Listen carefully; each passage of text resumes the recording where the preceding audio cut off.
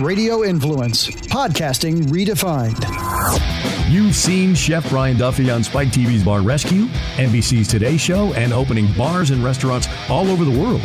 Now he's sharing his stories, his friends, and some tips of the trade he's learned along the way.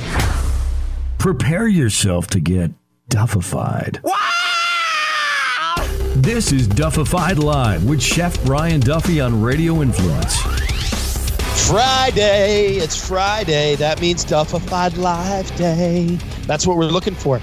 Wow, man. Last week was a super heavy show. How about that? Talking about human trafficking, okay, with Raleigh Sadler. That was a pretty big show. I hope everybody got a little bit of an insight. I know I got some education out of that, and I hope that you guys did as well. Raleigh is a really, really good dude, and a really good project that he's working on that kind of, oddly enough, is something that we don't hear much about. But when you think about it, it's kind of impressive. He said to go to a website and it can give you your footprint of slavery or of slaves that make all the products that we're interested in or that I use. And I've apparently got 50 slaves working on all my shit. That's fucked up. So, I'm not real happy about that. I think that's kind of weird. So, but you guys can make a difference, raise awareness for it, and do all that stuff. That's what I'm asking of you. This week is kind of a big week for us. For me, it's a culmination of an entire year's worth of work that's coming together. And this is the Food and Beverage Innovation Center out there at the Nightclub and Bar Show. If you're in the industry, it's not too late. Okay, it's not too late. I'm telling you right now. It may be Friday. This show doesn't start until Monday. Get out to the Nightclub and Bar Show. Come out and check us out. If you go to this website right now, it's ncbshow.com/registration. Put in the code Chef Bryduff, and you're going to get $50 off your ticket. It's really important that you guys do that. All right. If you're in the industry, come out to the Nightclub and Bar Show, man. It's not the old Nightclub and Bar Show, that was Bar Rescue centric. That was really what it was all about at that point. It's about the education. It's about the information. It's about the innovation of everything that's happening. We've had major plays, man. We've had major changes in technology that have happened in the last 5 years. 5 years. Think about how far we've come along. Think about the basics of a POS system that used to be a $40, $20, $30, $70, $100,000 system that we would do as an investment, and now we're into a cloud-based system that's costing you $4,000. There's a lot of technology out there of things that you can work with and you can learn about. So I want you to come out to that show. I want you to find out more about it. Go to NCB Show /registration. Put in the code Chef Bryduff. You're going to get a ticket with $50 off. You can't beat that, man. It's a really cool thing. So one of my big things about going out to Vegas is I'm not the big party guy in Vegas. Vegas offers a lot of opportunity for people to get in trouble. And I try to run away from trouble as much as possible, despite the fact that I seek some of it out in certain parts of the country. I was up in New York this past week, and some friends of mine were telling me about a little town. I'm not going to say the name because I don't want to get shot, but there's a little town in upstate New York. Apparently, they removed the signs from the town, and if you're pulling in there, they will full-blown surround your car and find out what you're doing there. And I'm talking surround your car with shotguns. They want to know why you're there, what your point is, why you're driving through their town. I want to meet these people. You know what? I want to find out what the fuck they eat. I have some feeling that there's some pretty cool shit that goes on out there that I would love to see what happens in that town. So do me a favor. Go and explore. Yeah, but don't explore in Vegas. Exploring in Vegas is a whole different world. Exploring in Vegas can get you in trouble. You heard about the tunnels? There's a whole documentary that was done about the tunnels of Vegas. I stay out of those tunnels. But what I do, I find some great bars. Couple cool little spots like the Peppermill. It's one of my favorites, as well as the Double Down, man. Double Down is one of my favorite dive bars in the country. It's my Tuesday night spot. Last week or 3 weeks ago, I was out there. I hung out at the Double Down on a Tuesday night and just jammed, man. There was an awesome band that was playing. It was kind of like an open mic in a little bit.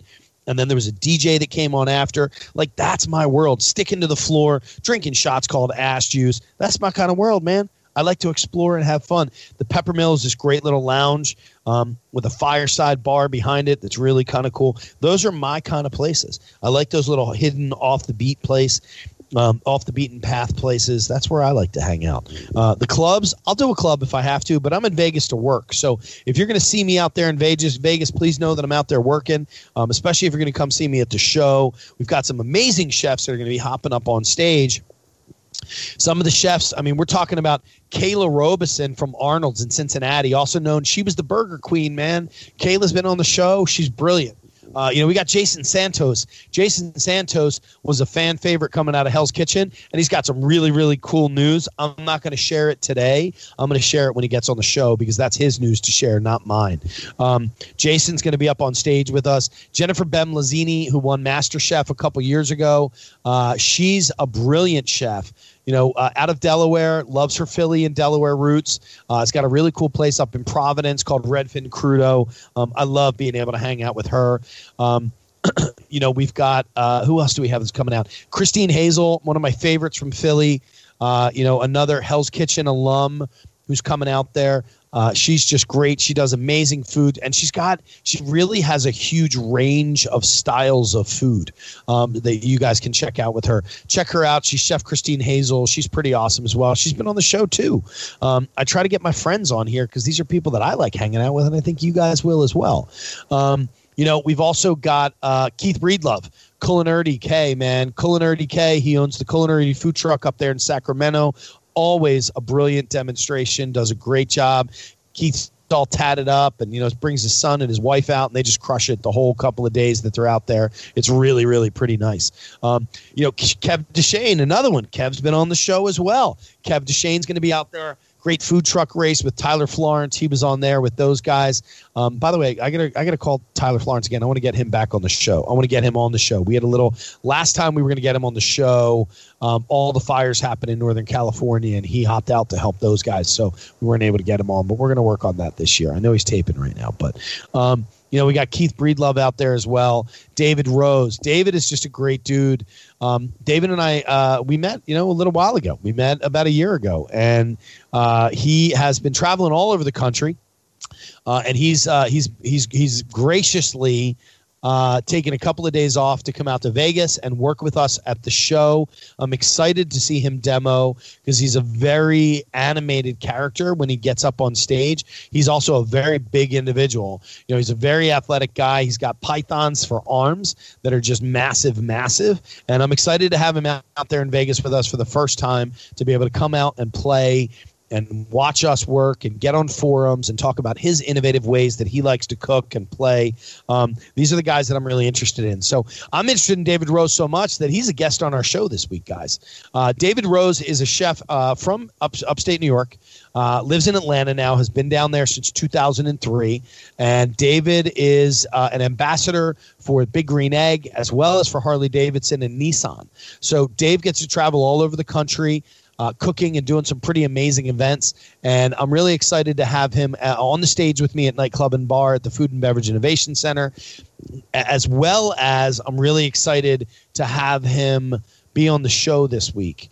Dave and I had a really good connection last year, and I'm pretty stoked that he's going to be on the show. So, ladies and gentlemen, do me a big favor and welcome to Duffified Live, Chef David Rose.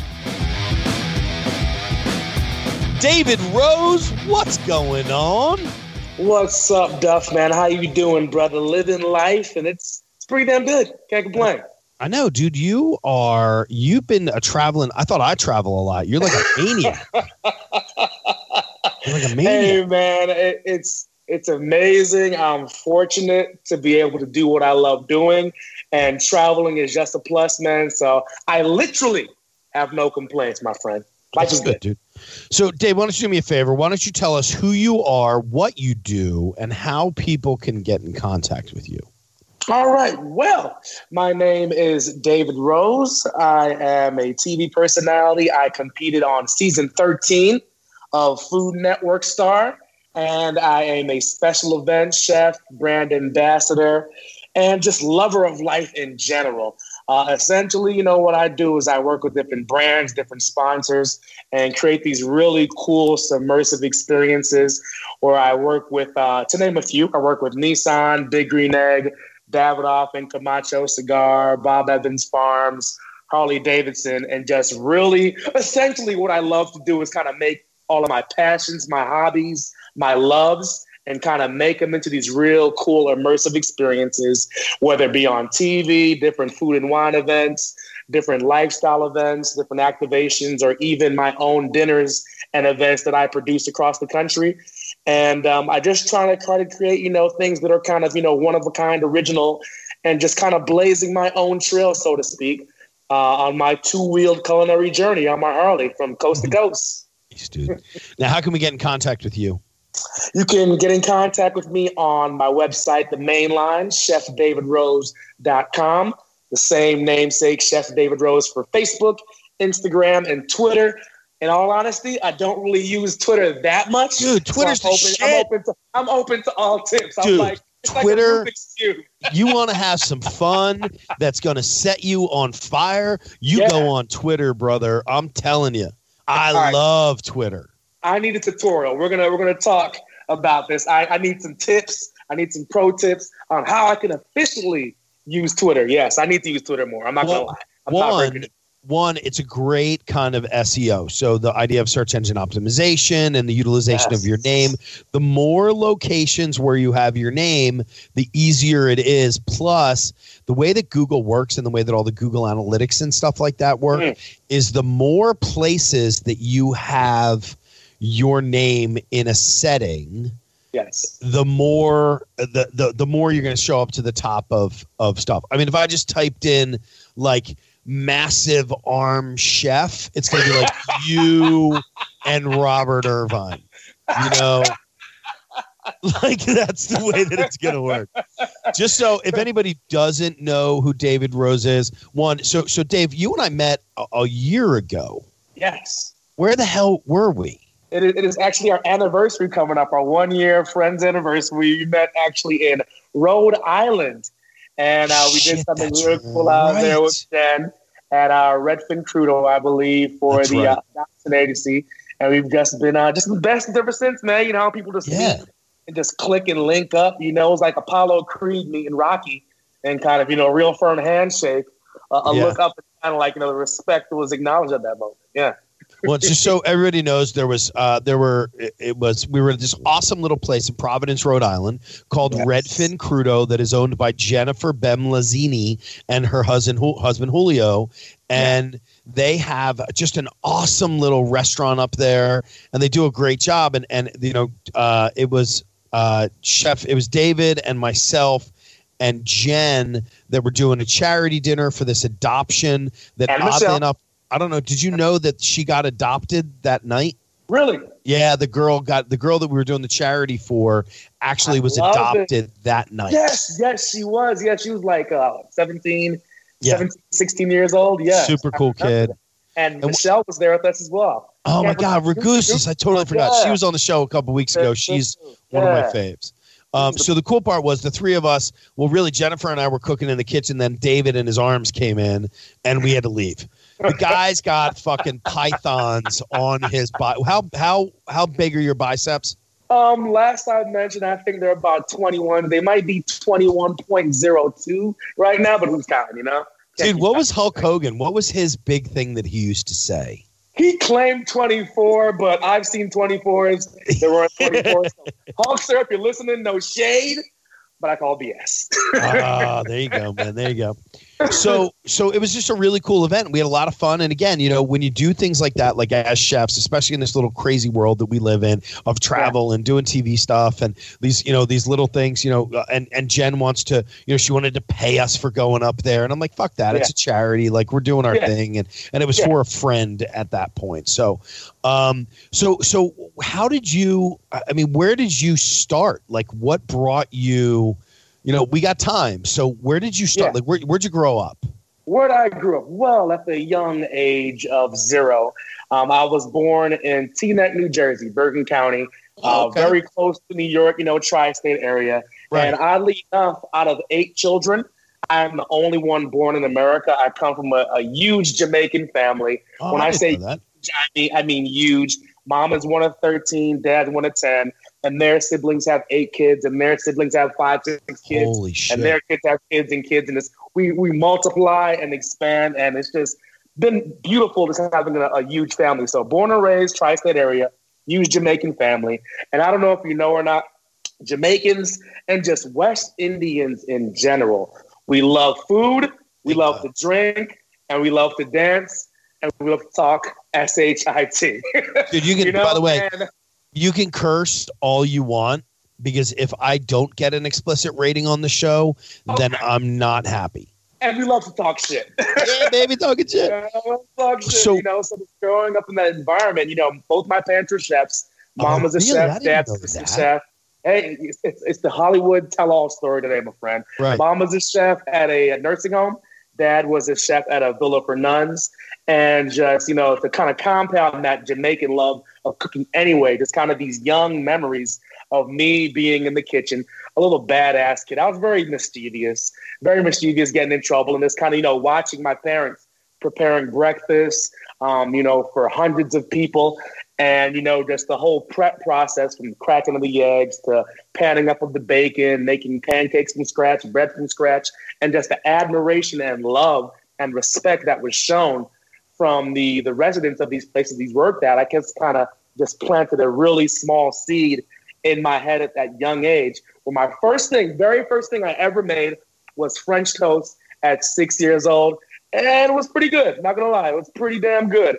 And just from there, it just was, my brain was a sponge for food, where I had friends that were French, Italian, Korean growing up, where I've been eating, Korean pancakes at 9, and first experience with foie gras at 10, and pate at 11, and just experience all these different cultures, just of the tri-state area in general. And just my love for food just grew and grew and grew and grew. And just the rest is history, to where from then, fast forward a couple of years later, moved to Atlanta, Georgia, because my cousin was a student at Morehouse. And I don't know if you remember or not, back in Atlanta and New York, there was this restaurant called Justin's that was owned by P. Diddy, Puff Daddy, whatever nickname is going by now. And my cousin was a bartender there. When I tell you, 21-year-old me coming to Atlanta, I was smitten. Everybody who was celebrities, musicians, actors, actresses would come to Justin's. And 21-year-old me said, you know what? I'm moving to Atlanta. And when I moved down, within 3 to 4 months, I saw a commercial that said, Le Cordon Bleu, realize your culinary dreams. And up until that time, I was a personal trainer, just big in fitness, as you can tell. And I was a bartender, and just kind of figuring out what I wanted to do next with life. And it just kind of clicked. I visited the Tucker, Georgia, Le Cordon Bleu campus, and just seeing the different classes, the workshops, the itinerary, I just knew it was it for me. And just the knowledge of food and education just furthered that to when I graduated from college. My very first job out of culinary college was at Four Seasons Hotel in Atlanta, Georgia. Oh, nice. And I started it there. I worked every part of the line, from grill to garde manger to pretty much everything, desserts, the whole nine. And I was there for a year, and it was okay. It wasn't really what I signed up for, and I needed to be inspired more. And I really thought that I needed to do more outside of just that day-to-day, regular in and out. And I remember the conversation like it was yesterday. I said to my executive chef, I was like, Chef, with all due respect, I feel like after me giving it a year, I feel like I should really venture out, branch out, spread my wings, and kind of do my own thing. And he said to me, this will be the single most biggest mistake you make in your culinary career. And I said, Chef, with all due respect, love you, but I got to disagree. And fast forward a couple of years later, we're both Big Green Egg ambassadors. And who do you see before my former boss in a big spread, smiling, big old arms crossed? But this guy right here. And and that was the first time seeing my chef since I left. And I was like, Chef, you saw the magazine spread? And all he could do was smile and say, you know what? You told me. So you know what, kids? Follow your dreams. There you go, man. There you go. So where did you go after the Four Seasons? I just did my own thing. Like I started out catering, doing personal chefing for a couple of different football players, couple lawyers, actors, because Atlanta's nicknamed Hot Atlanta because there's always something going on. And then just there started building my portfolio of different clientele, and then I got hooked up with Big Green Egg, and then Harley Davidson and other food sponsors. And more so than anything else, word of mouth is what really got my name out there. And being a finalist on Food Network Star. And after that, it was just like an explosion, like Hiroshima and Nagasaki of just, it's just been going on, where I've appeared on Steve Harvey, Fox News, Pickler and Ben, Hallmark Channel, NBC, ABC, CBS. And I'm just loving life, man. I'm just taking it all in. Do you know, were you on the same season as Chad Rosenthal? No, I was not. No. Okay. Because Chad's a really good buddy of mine. And he did it. I think he did it twice or something like that. I don't know what happened with it, but Chad's one of my good buddies. I think I'm having drinks with him tonight. Not sure yet. Nice. I have not met Chad yet. We're friends on Instagram, but I do know he has pretty nice hair. Yeah, he's a good egg, man. He's a real good dude. So now with your stuff now, I mean, what is, how did that transition? Because working on a line and being a personal chef are two totally different worlds. Yes, especially when I did my apprenticeship at the Four Seasons, so I know that world really well. I did mine in Philly, which they're about to fuck up Philly right now because they're going with a union house in Philadelphia, which is going to be a full blown shit show. Unions, you guys can ban me, put a rat in front of my house, do whatever you guys want to do right now. But I'm just telling you that it's going to fuck it all up, man. I'm sorry. And it's not that I'm against unions, but when it comes into kitchens, kitchen rules and union rules just don't match up. It just doesn't match up. And you know what's funny is we had a restaurant in Philly years ago. I don't know if you remember Philly that much, but Philly had a restaurant called Bookbinders. Mm-hmm. And when Bookbinders shut down, a friend of mine was the GM at that location. And he told me the entire shit show of what happened. Like dishwashers making $19 an hour. Servers making $22 and $23 an hour, which in reality is what shut the business down. You're charging $80 for a fucking 2-pound lobster, because you got to pay the bills. You got to pay, you got to pay salary at that point. Yeah. When they left, I believe that they ended up getting like $160 in food vouchers and like Cobra. Like they just, and it literally was like my understanding. And again, I'm not a professional. I'm not a union guy.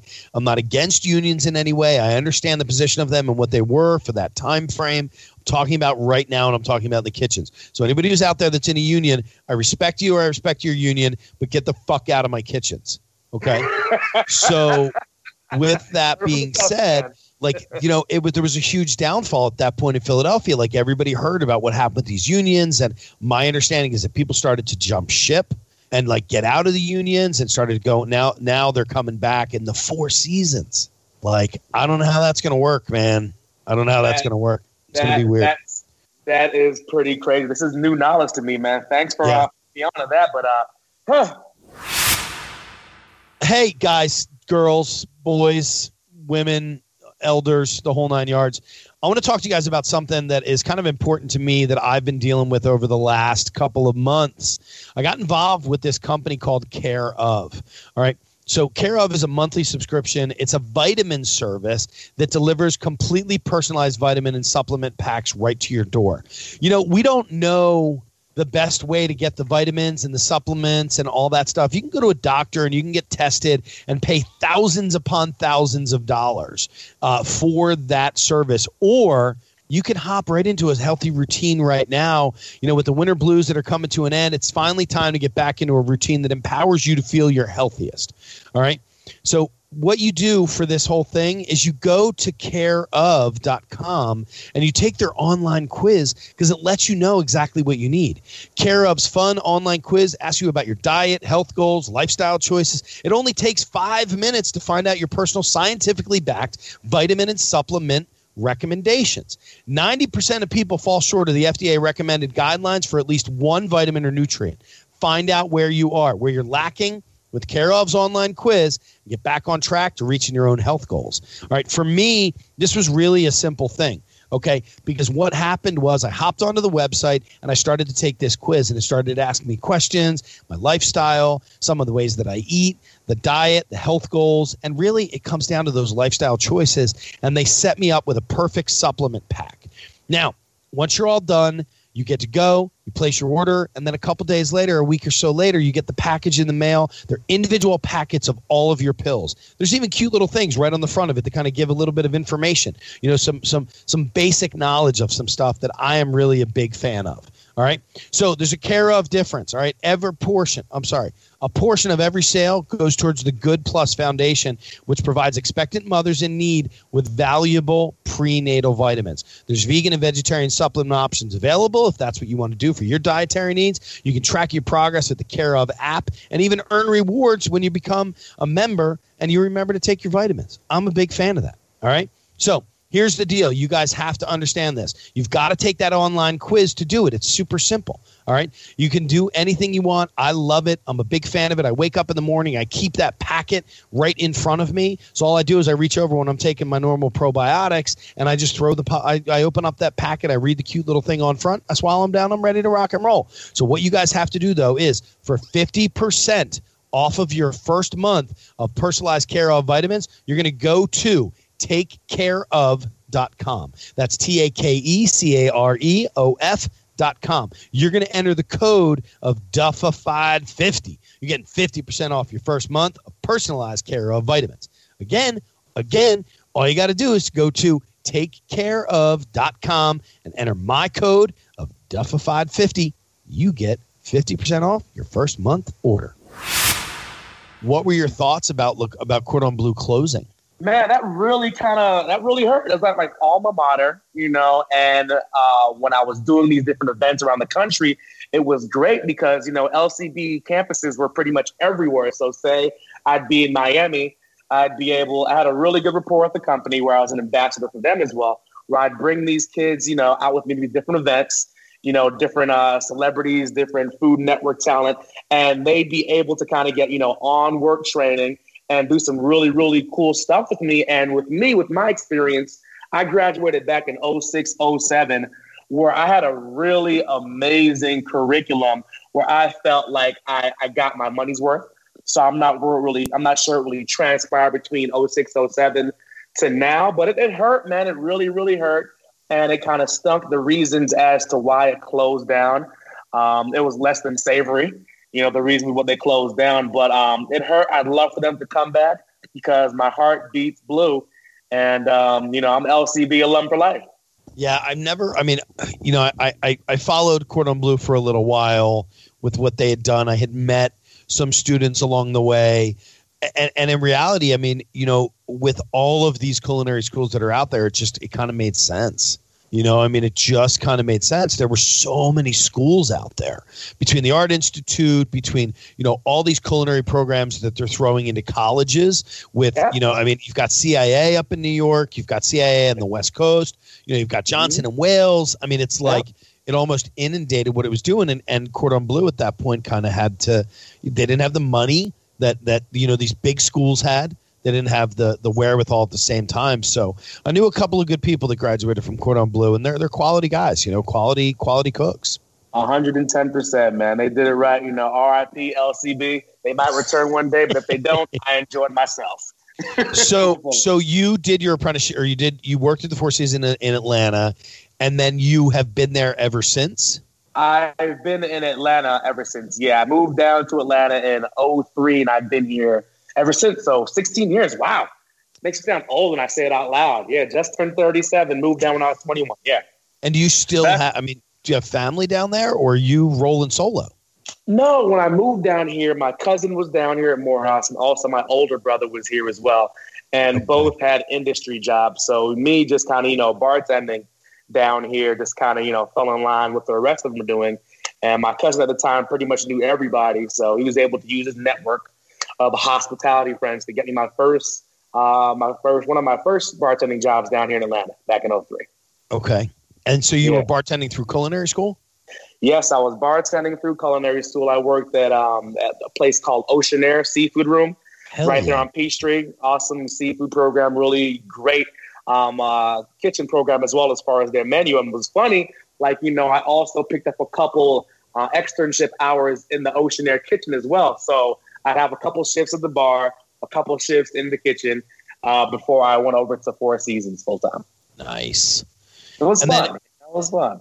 Well, I mean, it's kind of funny that you were working in the restaurant, in the kitchen, and behind the bar at the same time, especially during culinary school. Like that's, I was a bouncer. So I did. I can see that. Yeah, I was a bouncer, man. See that, yeah. But I was like, and it's so fun. I mean, I did 2 apprenticeships. So I did the Four Seasons in Philly, and then I did another crazy restaurant called San Marco. And it was this awesome Italian restaurant that was owned by these 2 dudes that were blatantly mob related. I mean, there was just the people that were coming into this place late night. The fact that nobody was ever allowed in the basement, including the fire department, when the gas alarms were going off. The fire department was like, either you let us in the basement or we're going to rip the fucking door off. And the guy had to make a phone call, and then he was like, all right, man, go ahead. Like we were like, that door opened and we ran to see what was going on down the steps. Like, because nobody was ever allowed in the basement. And then that fire department showed up. So yeah, it was pretty funny. And then, so I would Let's not mention the name of that restaurant out of my sheer fear for your safety. Yeah. So, well, you know what it is now? It's now, and I believe it's closed for renovation right now. It's the world's most unique KFC. Get out of here. Swear to God, dude. It's in an old mansion. And this was like a fine dining Italian restaurant. Like I remember standing in the kitchen with Lucio Fini, who was the chef, and his father was our butcher. And his father would bring in sides of veal, and he would break them down on the prep table that was where I prepped. I mean, I was a line cook. I was a prep cook in culinary school. Yeah. And he would stand there and teach me how to break down veal with a fucking Marlboro 100 hanging out of his mouth in the kitchen. It was the best. But that man became my hero. Yeah. He was the shit. He didn't speak a lot of English, but he showed me like the way to hold the knife and how he ran it along. You could see the striations in the meat with the ways to follow the fat, follow the bone and the ligature. It was really a pretty cool experience. And then I bounced at a bar at night. So like you're going to the bar to work and I'm fucking bouncing. Was crazy, but that's what it took. That's what it's all about, man. That's what it took, though. Then it did, man. It really, really did. And culinary school, at least for me, wasn't the cheapest thing, as I'm sure it was for you as well. So you gotta hustle, man. You paid a lot more than I did, though. How much was your school? How much was your school? Altogether, it's about damn near $50,000. Okay, so I graduated school in 94. 95, so 8 years before you. Okay. And it was, I want to say it was like $24,000 a year. Okay. Something like that. Like it was still fucking expensive, man. I mean, it was, but now you look, I mean, what's Johnson, what's CIA? 60 a year? A year? I mean, is it up there? I don't know. Hold on. I'm going to Google it as we talk. So if you could pull anything out of your culinary program, what is the one thing that you remember more than anything? Man, I'd really say a lot of the stuff out of most of it. I'd say the meat fabrication class is really cool because you're talking about, you with your personal experience breaking down veal. So like we'd have whole sides of beef where we break down and dissect, remove the steaks and be able to identify the steaks and be able to, create these different cuts and whatnot. That was really, really cool because whatever we broke down, we had a chance to eat.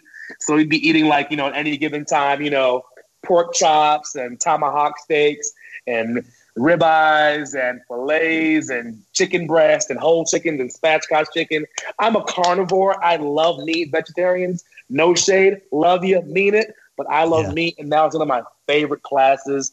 And we just come up with different rubs and stuff. Meat fab was an awesome class. Now, are you a meat guy? Like you'll eat anything, or are you like a meat snob? Like I'm kind of a meat snob. I'm not buying a steak from the grocery store. I'm driving to Reading Terminal Market and I'm getting a 45-day dry aged ribeye that I'm going into it. Or are you just like, fuck it, I want meat? Nah. I'm saying if anything, I might compromise on ground meat. But even that's a little sketchy sometimes. If I'm going to do a steak, I'm just like you. I'm going to do it right. I'm going to prepare it right. You can't put a price tag on quality. Some people say you can, but I disagree. That kind of depends on who you are. But if you're gonna do it right, man. You know, dry age, nice thick cut, double cut, chop. You know, I'm all about that, man. And a good steak just needs salt and pepper. You know, and all said and done, you can add other things, but salt and pepper, meat. That's it. That's it. Salt and pepper. How fucking hard is that? That's not. I guess it's hard for some people, but we know. Those who know. I do demonstrations all the time, and I talk. Obviously, I fucking talk all the time. You do. But I do it all the time, and I start off a lot of my classes with, all right, who has iodized salt in their kitchen? And they raise their hands, and I'm like, all right, go to the back of the room. I don't even want to see your faces. And then I go into the next one, and then I get all excited. I'm like, all right, who's got ground pepper? And everybody kind of hems and haws, and I'm like, exactly. You already know that you're doing something wrong. You know, if you've already got pre-ground black pepper, and it's so funny because these are the little types of things that I try to teach people with that. Yeah. You know, is like the basics of seasoning. Yeah. It's just fucking easy. Get some good salt, get some good pepper, and then technique. Yep. Simple is sometimes best, you know, as long as it's quality. And when it's simple, it has to be quality. Yeah. So for you with that, like, were you very meat centric in a lot of your stuff when you graduated from school and you started to do a lot of catering? I mean, or were you really focusing on the entire plate, and I asked that question because when I first graduated from school, I felt that I was very center of the plate centric. Like I was focusing more on the individual unit that was going on the plate instead of the accompaniments, because that's, you know, we weren't culinary school 10 years prior to you was a lot different than when you went to school. Like we were I'm cool with it, dude. I'm 47. I'm 10 years older than you, man. I'm good. I'm a short fat. I don't have the pythons, but I'm good. You got good arms. I've been tattooing them up lately. That's the big problem. I've been loading them up with ink. So that's a good problem. So when you first came out, I mean, what were, you know, you left a restaurant and then you walked into a private chef world. What were some of the struggles that you had gone through during that time frame? With that, more so, it's just kind of, you know, obviously people have different tastes and different, you know, preferences, especially with private clientele and professional athletes where, you know, have certain dietary restrictions and needs like that. And that's something previous to working for a lot of professional athletes and people with dietary restrictions I had not tackled before. So with that, kind of brought its own challenges where certain football players would ask for low sodium or carb free or no sugar, no gluten, different calorie counting techniques and stuff like that. That was something that was completely alien to me and just kind of, you know, took me, you know, reading up, looking up on Google and stuff. Google was my best friend during that transfer process to private chef, and just, you know, being able to identify what somebody's asking for, executing it, delivering on those dietary needs, but also making a delicious dish. Because healthy, long gone for me at least, hasn't really been able to or should not identify food that tastes good. So, you know, just kind of gliding that line where it's both healthy, delicious, flavorful, and looks good. Because, you know, as with anybody, you always eat with eyes first. So when you first started, I mean, did you walk right into an athlete / celebrity world for cooking with these guys, or did it slowly happen over a period of time? It happened pretty quick, man, and it's awesome. You know, I won't mention any names, but I'm a huge New York Giants fan, and one of my first clients was a New York Giant, fresh off a Super Bowl ring. You know, wow. So that was that's a cool long fucking time ago, dude. Hey. A long time ago, brother. Aren't you? We're gonna divert real quick. Aren't you an Eagles fan, sir? You're a man. We won last year. Okay, after how many years of being a pro 52. team? It's okay. We were misguided. We were misguided. But it's funny because being a Giants fan, watching the game, I'm like, okay, Eagles, Patriots. Okay, it's like AIDS and herpes. Both aren't bad for me, but the herpes is lesser of two evils, so I'll go with the Eagles. My God. That's the worst analogy I've ever heard. Holy shit. We just pissed off like 9 out of 10 people at the same exact shot. That's so funny, dude. I'm joking, but I know you are. I know. But it's all love, and congrats again on winning that. It was a long time coming, and I preferred you guys went over the Patriots. It was an awesome game, no matter who won. Yes, it was. But last year's game against this year's game, give me a fucking break. That game should have been shut down. And the funny thing about it was that everything that I read over and over again was talking about, like the fact that who was it? Who were the other two teams? The Chargers and New Orleans wanted to have their own Super Bowl because nobody gave a shit about the Patriots and the Agreed. Agreed. But for us, I mean, it was a great game. And then, I mean, with the Eagles, it was just and I'm not a huge football guy, so it's not like I'm going to sit here and pull stats out of my ass. Yeah. What I'm going to do is talk about the enjoyment level of the game and the simple fact that that Brady dropped the ball on that one play, and then Foles came back and we did the Philly whatever, and it was the same exact play, and we did it, and then we as a backup quarterback beat the Patriots. Yes. Like I just shot a show in Boston, and I start off demos. I'm like, hey, how are you guys doing? Are you guys still butthurt that our backup quarterback beat you, Tom Brady? Is that you on stage? Because they don't play around at their Patriots. No, dude, it's insane. It's fucking nuts. They're absolutely crazy. Bananas. It's crazy. It is crazy. Yeah. How insane they are up there about this shit. Like, come on. There's got to be a point where you need a challenge. Like, there's got to be a challenge with that stuff. I agree, man. Nothing against them. Like, I will go on record saying this, that, Belichick and Brady, they are, if not one of the best QB coach tandems. I'll give credit where credit is due, but at one point you get tired of seeing the same exact team going to the bowl over and over and over every year. It gets boring as fuck after a while. It has to. I mean, think about it. We as now. Granted, the money is a whole. What is the bonus for winning the Super Bowl? What is the average bonus for winning the Super Bowl? Hey, by the way, the Culinary Institute at Greystone, which is the main. That's it. The Culinary Institute of America's outpost in St. Helena in California. It's $52,900. Really? $52,900. CIA New York is $46,800. That's a lot of fucking money, brother. That's a lot of money. You're not to scoff that. And then you're graduating from there. You're graduating from there as a line cook, getting paid $10 maybe. $10 fucking an hour. Yeah. It's craziness, man. I mean, my daughter's going through the college shit right now. Mm-hmm. Like applying and all that shit. And I tell her all the time, I'm like, you're a coxswain. She's a coxswain. She's a tiny little thing.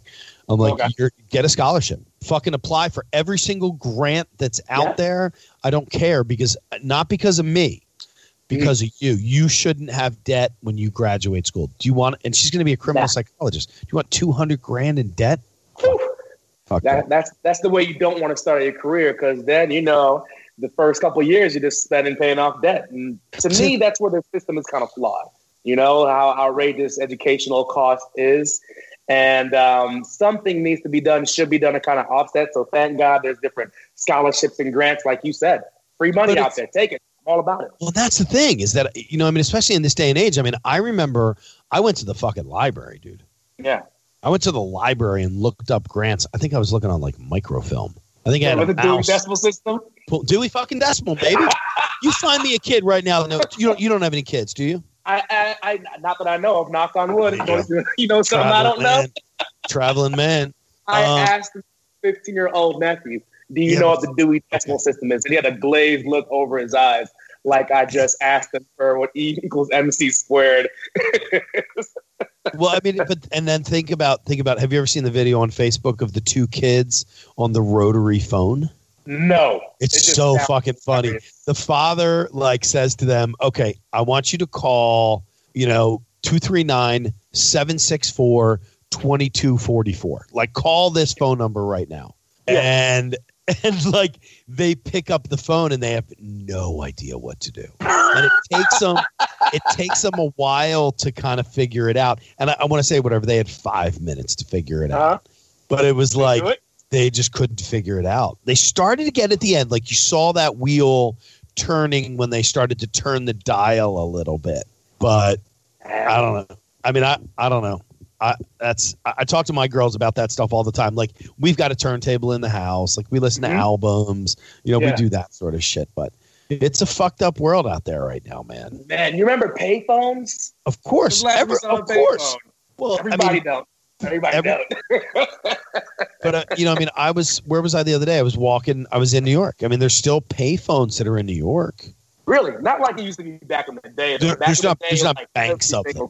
No. Yeah, there's not banks of them just rolling around. Nah. But I mean, there's still payphones on the street corners and stuff like that I see. Now, they may be ripped off the thing or whatever, but they're still out there. Crazy, man. Technology. The gift and the curse. I mean, so so you were in school. Did you have to do a final project? Like, did you have to do anything for that final grade other than a proficiency? Yes. We did the proficiency. Like, what we did the last or second to last 3 months of our program, we actually had a restaurant on site. And during that 3 months, you have to be front of the house and back of the house. And part of that proficiency for the front of the house was setting a table, you know, knife, fork, soup spoon, salad fork, napkin, wine glass, water glass. That was the front of the house proficiency. And for the back of the house, it was a 3-course meal out of a mystery basket. And I was so happy because I nailed it. You know, graduated summa cum laude. And it's funny because before culinary school, I was not an academic of any sort. And I just thrived in culinary school because it didn't seem like school to me. I was learning, it was education, but it was fun. I couldn't wait to get into school, play around, get in the fridge, you know, see what came in, what's fresh, what's new, and just what different challenges were. So we did that. And then the last 3 months was our externship, where it was on job site training. And where did you do yours? At Four Seasons. Okay. So that was when you went, was when you went down to Atlanta to do it. Exactly. Yeah. But I actually had the opportunity to go to a 2 Michelin star restaurant or a restaurant in Brazil, a 5-star resort. And I was dating somebody at the time. And she was like, you know what? I love you. Please don't go. I'll miss you. I can't go so long for 3 months. And I was like, okay, you know what? I'm going to take Four Seasons Hotel. Within 2 weeks, 2 weeks stuff of me turning it down, she broke up with me. So I had a chance to be in Brazil or France instead I was in Atlanta. You know, I enjoyed it, but you kind of think to yourself, I might be, you know, in France right now with the ponytail, with my own with the ponytail. Jerry curl ponytail. You know, taco meat out, you know, with the tank top, you know, speaking French to 5 little, you know, kids of mine. Right. But I don't second guess anything in life, and the path I took led me right here to today's phone call, so I don't regret it. Do you think that going to Brazil, I mean, this is a stupid question probably. Yeah. Do you think that going to Brazil would have changed the course of what you were going to do? I think so. I'm not sure if it would have. That's a weird question, but it might have, because, you know, I think that our steps in life, some are preordained, some are not. And I think that some things might have happened differently. I think from a culinary level, it would have done something differently with the type of food I create, my palate, and kind of what I'm my type of cooking I'm known for. But I definitely, I think about it sometimes. Not so much now, but I think about it sometimes. What would have happened? What could have happened? But, you know, ain't no the present, man. I love what I do. I love where I'm at in life. So I'm happy with the way things turned out. And then, I mean, so how much influence in your cooking did your parents have, or do you find that now? You think it's a big play?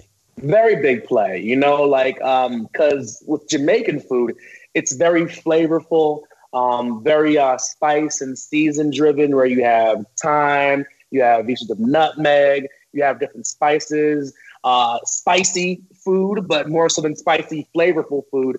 Where, you know, in Jamaica, a lot of my parents were direct descendants of slaves. So a lot of, you know, Jamaican food and, you know, what you might call soul food is indicative of that slave history, where it was, we have the offcuts and the offal organs where, you know, oxtails and cowfoot and pigtail and tripe and liver And I think that kind of blossomed my adventurous cooking because, just Jamaican food in general, a lot of the times we'd be eating, off cuts. So I'll try anything once, except chitlins. I smelled chitlins once, and it literally smelled like shit. I don't know if they didn't clean them or they were old chitlins, but something mentally in my head just kind of, and it's the appearance, something mentally in my head will not make me try chitlins. So I promised myself I'll try it once before I die, but I got to cook it and clean it if I'm going to try it. Yeah. I mean, I'm not a huge intestine guy anyway. I'm not even a huge awful guy. It's not. And again, it's just because I just don't enjoy it. I just don't. Like, I know guys are like, don't get me wrong, I'll fuck up a chicken liver. I'll suck back a duck heart. I'll play in that realm. But like, if I'm going to sit down and I'm going to eat brain, it's just not in my world. Mm-hmm. I just don't have any interest in that. I feel you on that completely. I just love that taste, that kind of, different kind of, especially with liver and stuff. And it's but like I won't. No, tasting. Will you eat beef liver? Yeah, I have. Yeah. See, I don't get into beef liver as much. Like, again, I'll fuck up a chicken liver hardcore. I love them. I remember my mother cooking them, and all she did was when she cleaned the chickens, she would then take the hearts, the liver, and the gizzards and toss them. All she did was she boiled them in some water. And we would literally, like puppies, be picking, like scratching at her legs to get a taste of that chicken liver. Yeah, I don't know what it was. It was just batter and fry. No, my mother is an Irish Catholic woman from the Midwest. Yeah. So she moves to Philadelphia. My father is an Irish Italian guy who's adventurous when it comes to food. So she was introduced to a lot of that stuff on his side of it. She always jokes around that it just wasn't her world. And my big joke is I was trained classical French and turned it into my own cuisine. She was trained classical 70s. She loves a fucking casserole. There's no holiday without a Jello pudding somewhere. A Jello. Ambrosia. Motherfucker. Shit drives me crazy. My mother she makes the ambrosia salad just to piss me off. Just to drop that motherfucker right on the table, like the Jello mold with the ham in it or with the walnuts in it. Like, something's wrong on so many levels. But what's funny is to think about the roots of that. That roots is the aspic. Yeah. The roots is that gelatinous product that we learned about in school that turned into a fucking Jello mold. Leave it to the Americans. You know what, dude? Dennis Leary nailed it. Have you ever heard Dennis Leary talk about food? Uh-huh. He goes through this whole thing and he's like, let's just talk about the French. He's like, the French, they give us the fucking liberty. They give us the Statue of Liberty, and they give us the croissant. What do we do with the croissant? We turn it into the crust sandwich. We fucked up the croissant. I mean, like, the most French thing that you could have at any given moment, like, let's get a croissant. Like, it's sexy. I'm going to fill that motherfucker with chocolate or some form of berry. No, fuck it. I'm going to take a pre-cooked egg and a patty loaded with chemicals, and I'm going to shove it in the center of that motherfucker with some cheese. With all fairness, I'm a Jersey boy, and I love my Taylor egg. Sure. My Taylor ham, egg and cheese, and it's Bob, in a croissant. I ain't gonna front. Hey, everybody, we know how hard it is to run a restaurant. I mean, look, it's hard enough just operating the thing. It's hard enough just finding staff. Now, think about the fact that you've got to come back in and you've got to pull reports. You've got to go in and you've got to search for these reports online. You've got to go into that POS system. You've got to find where everything is. You got to know exactly what you're doing. You got to take training classes and all that. Well, guess what? Guess what, everybody? Cake is a point-of-sale system that lets bar and restaurant owners focus on the guest experience. Stop worrying about tracking every single sale, everybody, because Cake does it for you in a very simple and precise way. You can automatically save the information and review it later from anywhere that is. It means you can actually take a couple of days off, which can be pretty rare in this restaurant business. Okay? Now, look at this. Imagine finally taking the vacation you guys have always been dreaming of, knowing that your reporting is going to be done by the time you get back. No matter where you are, you're sitting on a boat, fishing on a Sunday morning, you're trying to find out what Saturday night sales are, no problem. You can check in on the daily reports, and you know that they're going to be up to date. Taking a vacation with the fam, get on that beach, turn that phone off, because guess what? When you get back to the beach house at the end, your reports are going to be right there for you. No matter where you are, no matter what you do, you can always check in on your daily reports. Guys, to get started with cake, all you have to do is go to trycake.com. You're going to put in that super fancy / with the word Duffy right next to it, and you're going to take a look around. When you purchase this, you're going to get $750 off that activation fee. That's a 75% discount just for using the code. Ready? Duffy. How about that? It's kind of fun. Super easy, very simple, 24/7 point-of-sale solution that includes cloud reporting and a world-class 24/7 support. Again, it's trycake.com / Duffy. We're talking about 75% off. Guess what, everybody? Take a look at trycake.com / Duffy and get your own slice of the cake. I have a great little sandwich shop near me, and I want to talk to you about this as well. I have a great little sandwich shop near me, and I do scrapple, pork roll, and turkey sausage. So I take my healthy side with the turkey sausage. I fuck it up with some Philly, with some scrapple, and then I just add in some Jersey with some pork roll on. Ready for this? On a long roll with cheese and an egg white omelet with spinach in it. All this on one piece of bread.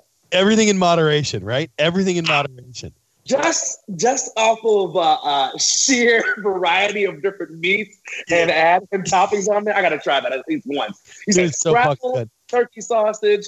I'm gonna say Taylor ham because that's where Northern Jersey says. I got you. You're right. And the egg whites and spinach on what kind of bread? On a long roll. Oh, okay.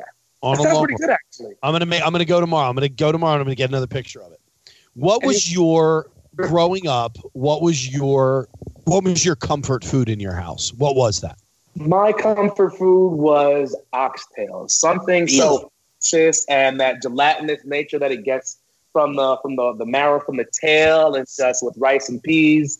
And my mom, she put butter beans and like little dumplings in there because that's like kind of the Jamaican way.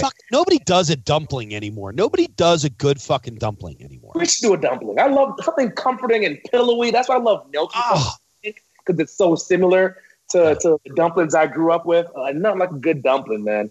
Now, was Jamaican was that the style in your house, even though both of your parents were chefs at that time frame, or were they more aggressive than just the classic Jamaican fare? I'd probably say 75% Jamaican, oxtail, curry goat, stew chicken, jerk chicken, all that. But, they've thrown the occasional lasagna, spaghetti. It's like the last thing I'd expect to come out. So funny. Mom's fucking up some lasagna.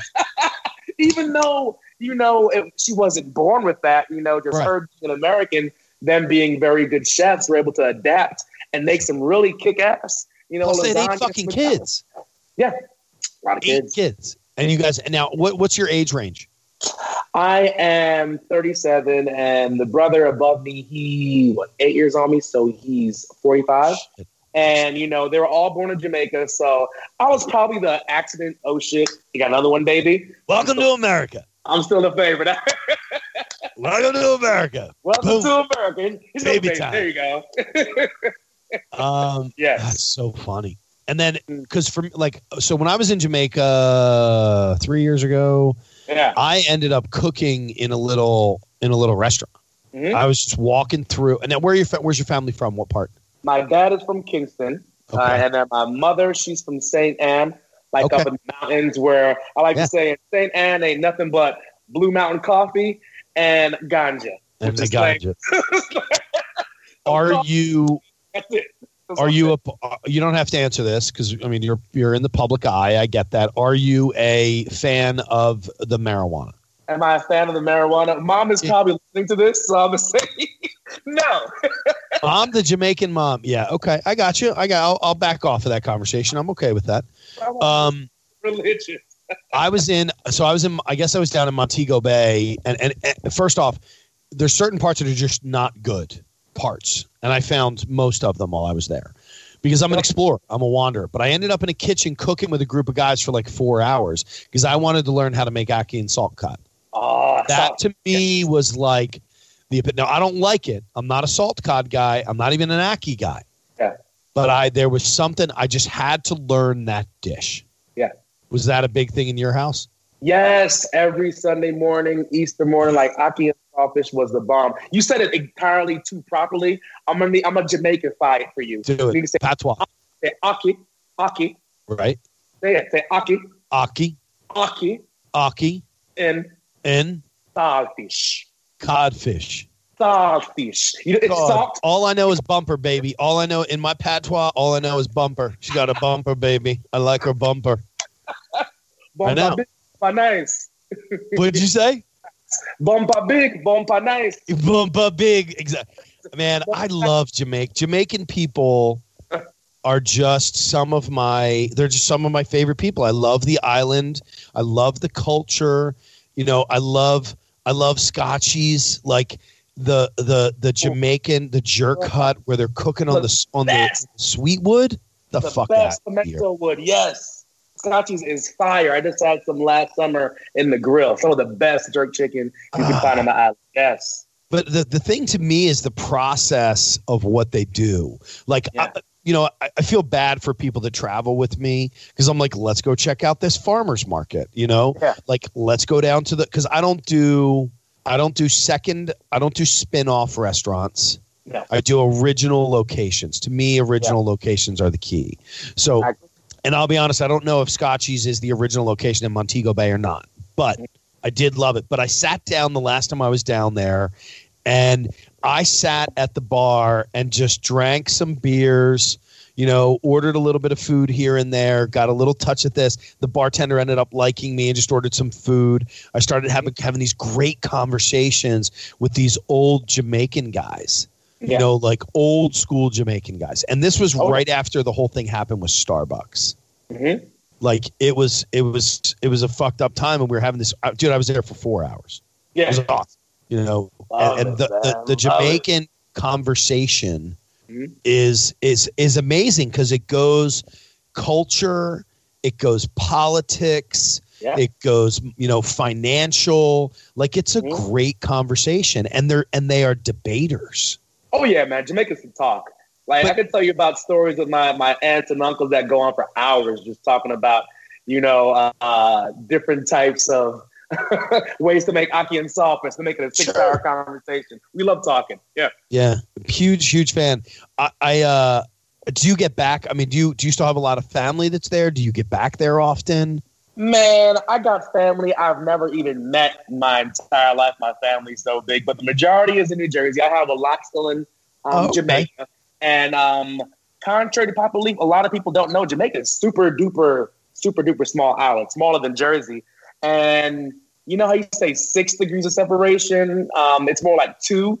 It feels like every reunion, every family celebration, I meet a new relative. And oddly enough, the rapper Busta Rhymes, that's my mother's cousin's son. And my grandmother's cousin is Bob Marley's mother. So like we're all related one way or another. So that's why I'm kind of leery of dating Jamaican women because they might be my extended family. Seriously, dude. Fuck that. Never know. DNA. Hey, I'd love to take you to dinner. Do you mind 23andMe real quick? Can I just have a blood sample? Quick DNA mouse swab. Real quick. Just take this toothpick or just take this fuck, I can't even think of it, Q-tip, and just drop it in your mouth real quick. Just quickly. Before I kiss you. That's so funny. Little Russian roulette with dating Jamaican women, So, exactly. It is what it is. So what's your so one of the things we're talking about today also is we're doing this thing in Vegas next week for nightclub and bar. Yeah, and I'm stoked. Are you a big Vegas guy? Man, Vegas is fun. It's hot as hell. When I was there, it fucking snowed last week when I was there, dude. In Vegas? 3 weeks ago, dude. It was the first time in 11 years, and it fucking snowed. Dude, I booked a hotel with a pool that went on for days upon days. That motherfucker was cold. It was 50 degrees the whole time I was there. It snowed. Wow. First time it snowed in 11 years. That's cray-cray. Yeah, but it gets hot, man. It gets very, very hot. My first time there was August, a couple of years back, and I felt like I was melting. Like where I Ubered everywhere. It'd be a half block, a block, a mile. I Ubered everywhere because I don't know what hell feels like, but I'm pretty sure it feels a little bit like Vegas. It's craziness, man. There's a lot. It's hot. It gets hot as balls. That's why those casinos do so well. You know, you look at people that are walking the strip. We're not even staying on the strip. We stay pretty far down just because I've done Vegas so many times. Trying to get an Uber, trying to get a cab when you're staying at Caesars, you know, is a shit show.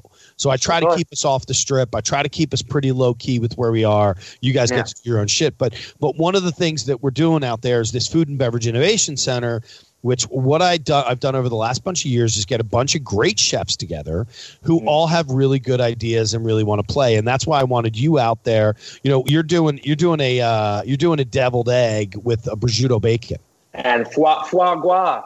Oh, that's right. I forgot you did foie gras deviled egg. I forgot about it. Foie gras deviled egg. Yes. And it's a pretty neat experience for everybody. And anybody who's here right now, I'm just going to say it real fast. You know, this show is airing right now. You still have an opportunity to get tickets for the show. You're just going to go to ncbshow/registration. And if you put in the code Chef Bryduff, you guys are going to be able to get $50 off your badge. You can come into the Food and Beverage Innovation Center. You're going to have an opportunity to meet David Rose. You know, and he's a dynamic individual. Plus, he's a super nice guy. So if you get that opportunity to come out, I mean, what's kind of next for you? You've got some, you know, you're doing stuff with Harley. How did Harley come about? Harley Davidson, funny thing. I used to be part of a bike club back in the day in Atlanta, Georgia, called Ironbread, and every year, different states, this biker organization would have the what was it called? I think Biker Roundup, I believe. Anyway, long story short, there's like workshops and different activations and sponsors. So I had a chance to a chance meeting with the director of PR and marketing for Harley Davidson. And I was just talking about my love of motorcycles and how I think they'd be doing a disservice if they did not film something and highlight Atlanta. Wow. We became quick friends. And then from there, they actually did a 3-video series with me, my bike club, and other bike clubs in Atlanta. And they actually documented our journey from Atlanta to Daytona for Daytona Bike Week. And it culminated with us in Bike Week. And there's actually a patch. It says 110 years commemorating Harley and commemorating the African-American biker. So on this patch, it's me on my motorcycle. And they had this freedom jacket that was part of the marketing. So if you go to the Harley Museum in Milwaukee, you'll see my head, my bike in the museum. It's pretty cool. That's awesome, dude. That's pretty cool. Pretty cool. Pretty cool. So now, what do you ride now? I still got the Harley. Fingers crossed, trying to get a Road Glide this year. But I currently ride a 2010 Fat Boy Low, blacked out. 8 hangers, fishtails, and I rode that bike everywhere. I rode it from Atlanta to Miami, Mississippi, North Carolina, South Carolina. But I want to stretch my wings and go, you know, coast to coast. So I'm going to get me a bagger, preferably a Road Glide, and check that off my list of to-dos in the next year. I did. I do the Pacific Northwest in June and July. I did 1,500 miles last year. Yeah, I did it on a 18 Road King, 17 or 16, whatever it was. I'm not a big bagger guy, but as I start to get older, I'm like, I need a little comfort, man. I have an 07 Street Bob that I love. I love it. I've got drag bars on the front. You know, I've got short pipes in the back. I keep it pretty tight. I started off with an 05 Sporty, an 883, which I still fucking love, dude. I wish I had that. I wish I had that. Little mud right there. Yeah. Perfect for the city, perfect in and out in the city. Like me riding this bitch down in the city, I may as well have an 18-wheeler. You know, it rides hard. I still have a hardtail. I don't go into the softtail world, and it rides hard, but it's a great fucking bike, man. So if I get you right, we're doing a bike ride, preferably cross country up the coast pretty soon. That's what it sounds like. I mean, I would love to. I'd love to try to work that out. I've got to see what's going on, and you know, maybe we can try. I'd love to do something. I would love to ride the coast of California to get up. Don't get me wrong. I love the mountains. I love flying through these state forests and state parks, but I need some ocean air in my wings. That'd be fun. That'd be a nice little trip on the to go from like San Diego to San Francisco. Yes. What's San that? Francisco 10 hours? So beautiful. How what is that? Like 10 hours? About that, I think probably, give or take. But I would rather do it on a bike those 10 hours than in a car. Absolutely. But I'd break it up. I think I'd like to break it up. I'm the type of guy, like, I like a small town. You pull the bike in, you stay at a fucking motel. You know, you pull your bike in front of the door. Yeah. Like that's my. Now, are you like a luxury rider? I guess on a Fat Boy, not really. There's not a lot of luxury.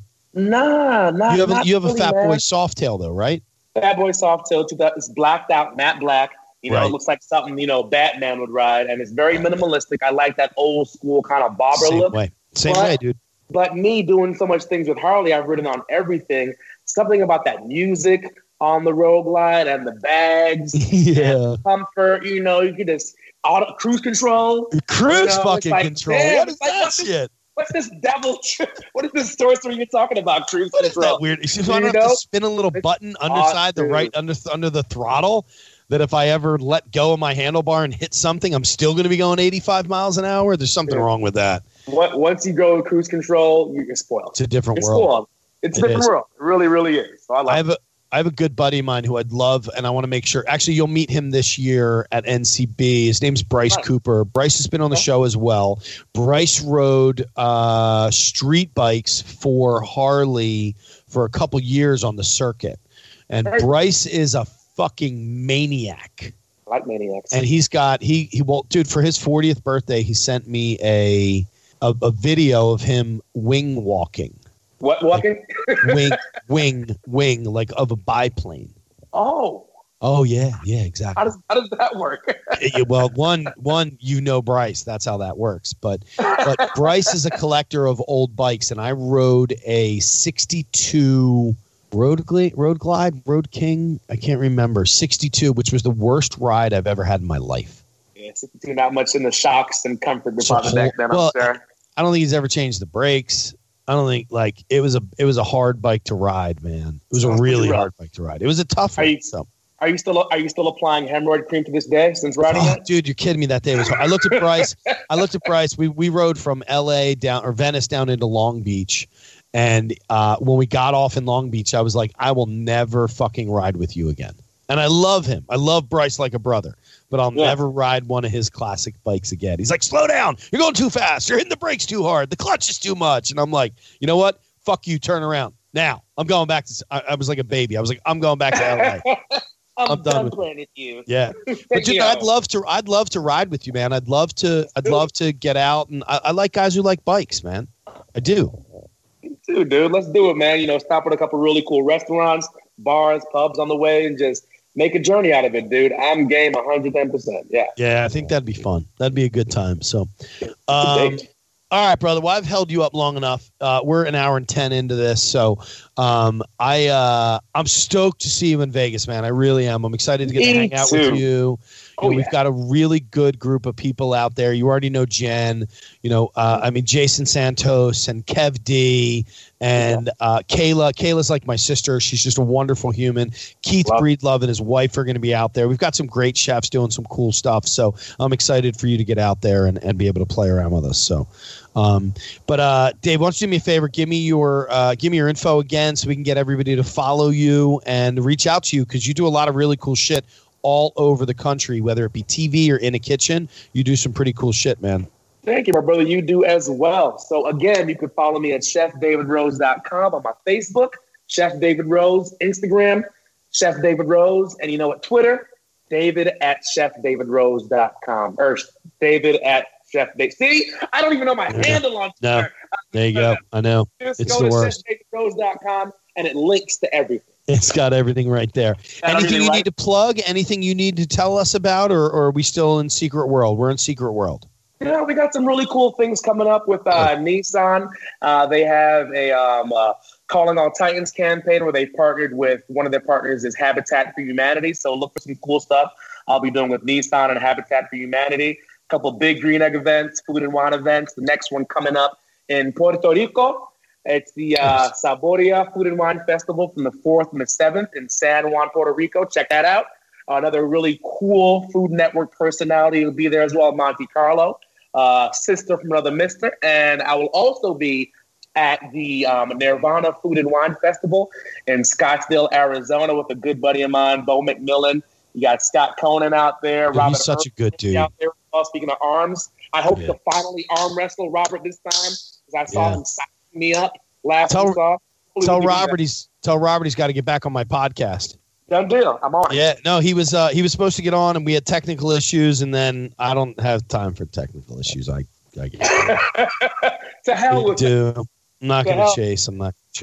Hey, I'll holler at him there for you, and a couple TV projects, some stuff that's coming out shortly with Pickler and Ben, as well as some stuff behind the scenes.